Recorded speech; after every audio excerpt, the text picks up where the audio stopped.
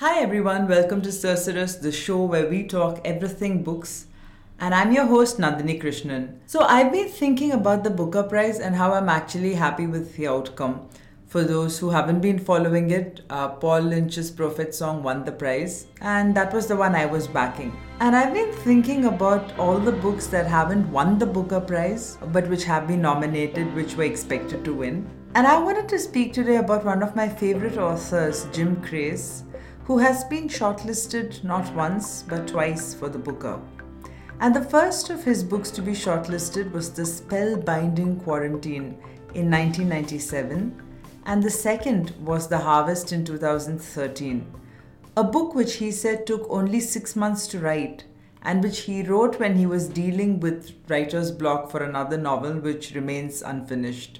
It was yet another novel which introduced me to his writing though, Being Dead, published in 1999, which, it's one of those rare novels about which you can say everything without giving anything away, because there is no plot as such. The blurb would simply say it is about a couple on their holiday, or what was supposed to be their holiday. The book is a delight because it is an experience in itself. It's an immersive experience of being transported to a world created by a master craftsman who can describe everything in such minute detail and yet leave so much scope for the reader's imagination that you feel you're traveling in a world of which you are the only occupant, in some ways a world which you are making yourself as you go, other than for his characters, of course.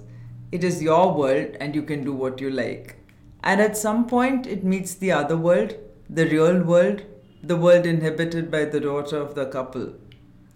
This, and I'm talking about Being Dead, might be the least political of his novels, but actually for a man who's so political himself and has such strong opinions on the world and on Britain and on social justice, his works are immensely subtle and contemplative. In fact, I'd interviewed him 10 years ago, and you can find the link on Fountain Ink.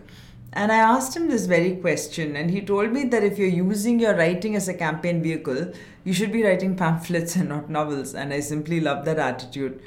So for him, writing is all about storytelling. It's about leaving the facts behind, and therefore through fiction, looking at other facts, the facts of the world outside his novels, the facts of the lives we live and the things we do and the things we don't do, and the things that perhaps we should do. And here's a little nugget which tells you just how intricate his descriptions are.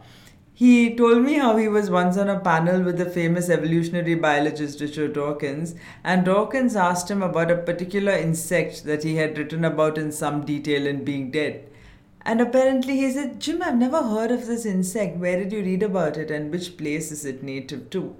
And Jim Crace had the pleasure of telling him that he had entirely made this up. He had imagined this insect. I would later read his Harvest, which has a medieval setting and a sense of the brutal idea of justice that existed in the Middle Ages. And in some strange way, it reminded me of this 2011 film, The Mill and the Cross, which itself draws upon the painting,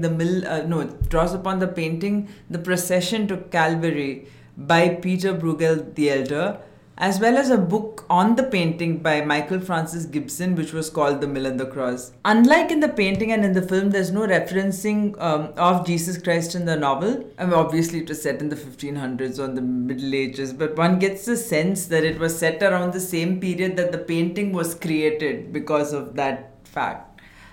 And your religion could still be reason for persecution by the state, and persecution essentially meant you were being tortured on one of those devices that the engineers of the Middle Ages seem to delight in coming up with. Innovative means of pushing the body to extreme pain, and sometimes for the slightest of things, such as petty theft. I remember all these years later how much I love the way Crace brings alive the process of making sheets of vellum on which maps were drawn. This is among his most, I would say, densely plotted novels, and I think if you're not used to his style of writing, it might be a good place to start. And that brings me to another aspect of his writing. He doesn't usually have settings for his novels. In fact, early in his career, that was one of his most political acts, the absolute refusal to set his novels in a particular country or give his characters a particular face. And in fact, reviewers had started referring to his settings as Crace land. I suppose, in a way, it tells us that we could all be each other, that any country could be any other, that we are all capable of the same things, and that we could all undergo the same things. And it makes me wonder whether the 1980s were a better time to write than now, like now publishers seem to want us to be so overtly political and so temporally and spatially specific that our fiction is essentially fact disguised as fiction. And this aspect of his writing is most evident, the setting of Graceland as it's called, is most evident in his first book, Continent, which is basically a collection of stories which makes you question them. The stories themselves make you question the very idea of truth. And there's another interesting little anecdote about this. So the 1980s were apparently a time when writers didn't have to woo literary agents. In fact, it was the other way around. And Jim Crace had been a journalist for a fair bit, and even before he conceived of the idea that would become his debut, Continent, David Godwin had gone all the way to Birmingham to convince him to write a novel. And that brings me to what might be my favorite book by Jim Crace, Quarantine. Back when I read it and back when it was written in 1997, it obviously didn't have the same connotations as it does post-pandemic. It had, in fact, to do with the 40 days Jesus Christ spent wandering the desert. And it is one of the most tender, powerful books written about a central character who comes across in turns as vulnerable, delusional, pitiful, and actually sometimes dangerous. And I found it terribly interesting that an atheist, and Jim Crace is a self-declared atheist, that he would choose this particular subject. And as I would discover when I discussed the book with the author himself, it was his intention to undermine our core ideas of faith. I wouldn't say undermine, maybe to make us question our ideas of faith.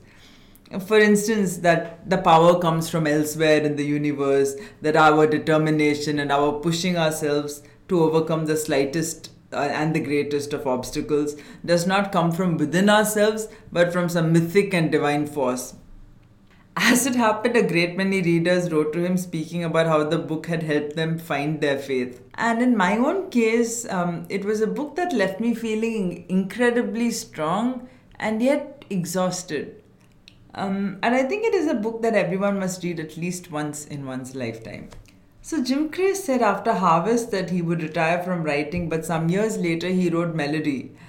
This book does have a central theme and one that finds echo throughout the world, which is the buying up of land by developers from people who have ownership of prime real estate but then no money to do anything about it. But it is also the life, it is also about the life of a grieving widower. And in a way it evokes our tendency to, want to cling on to something that gives us a sense of sameness right after we've suffered a loss that has been life-changing, that has changed us forever. And when something is wrenched from us, how do we exercise our control again? Or do we choose not to? Do we just let go of everything because it no longer matters?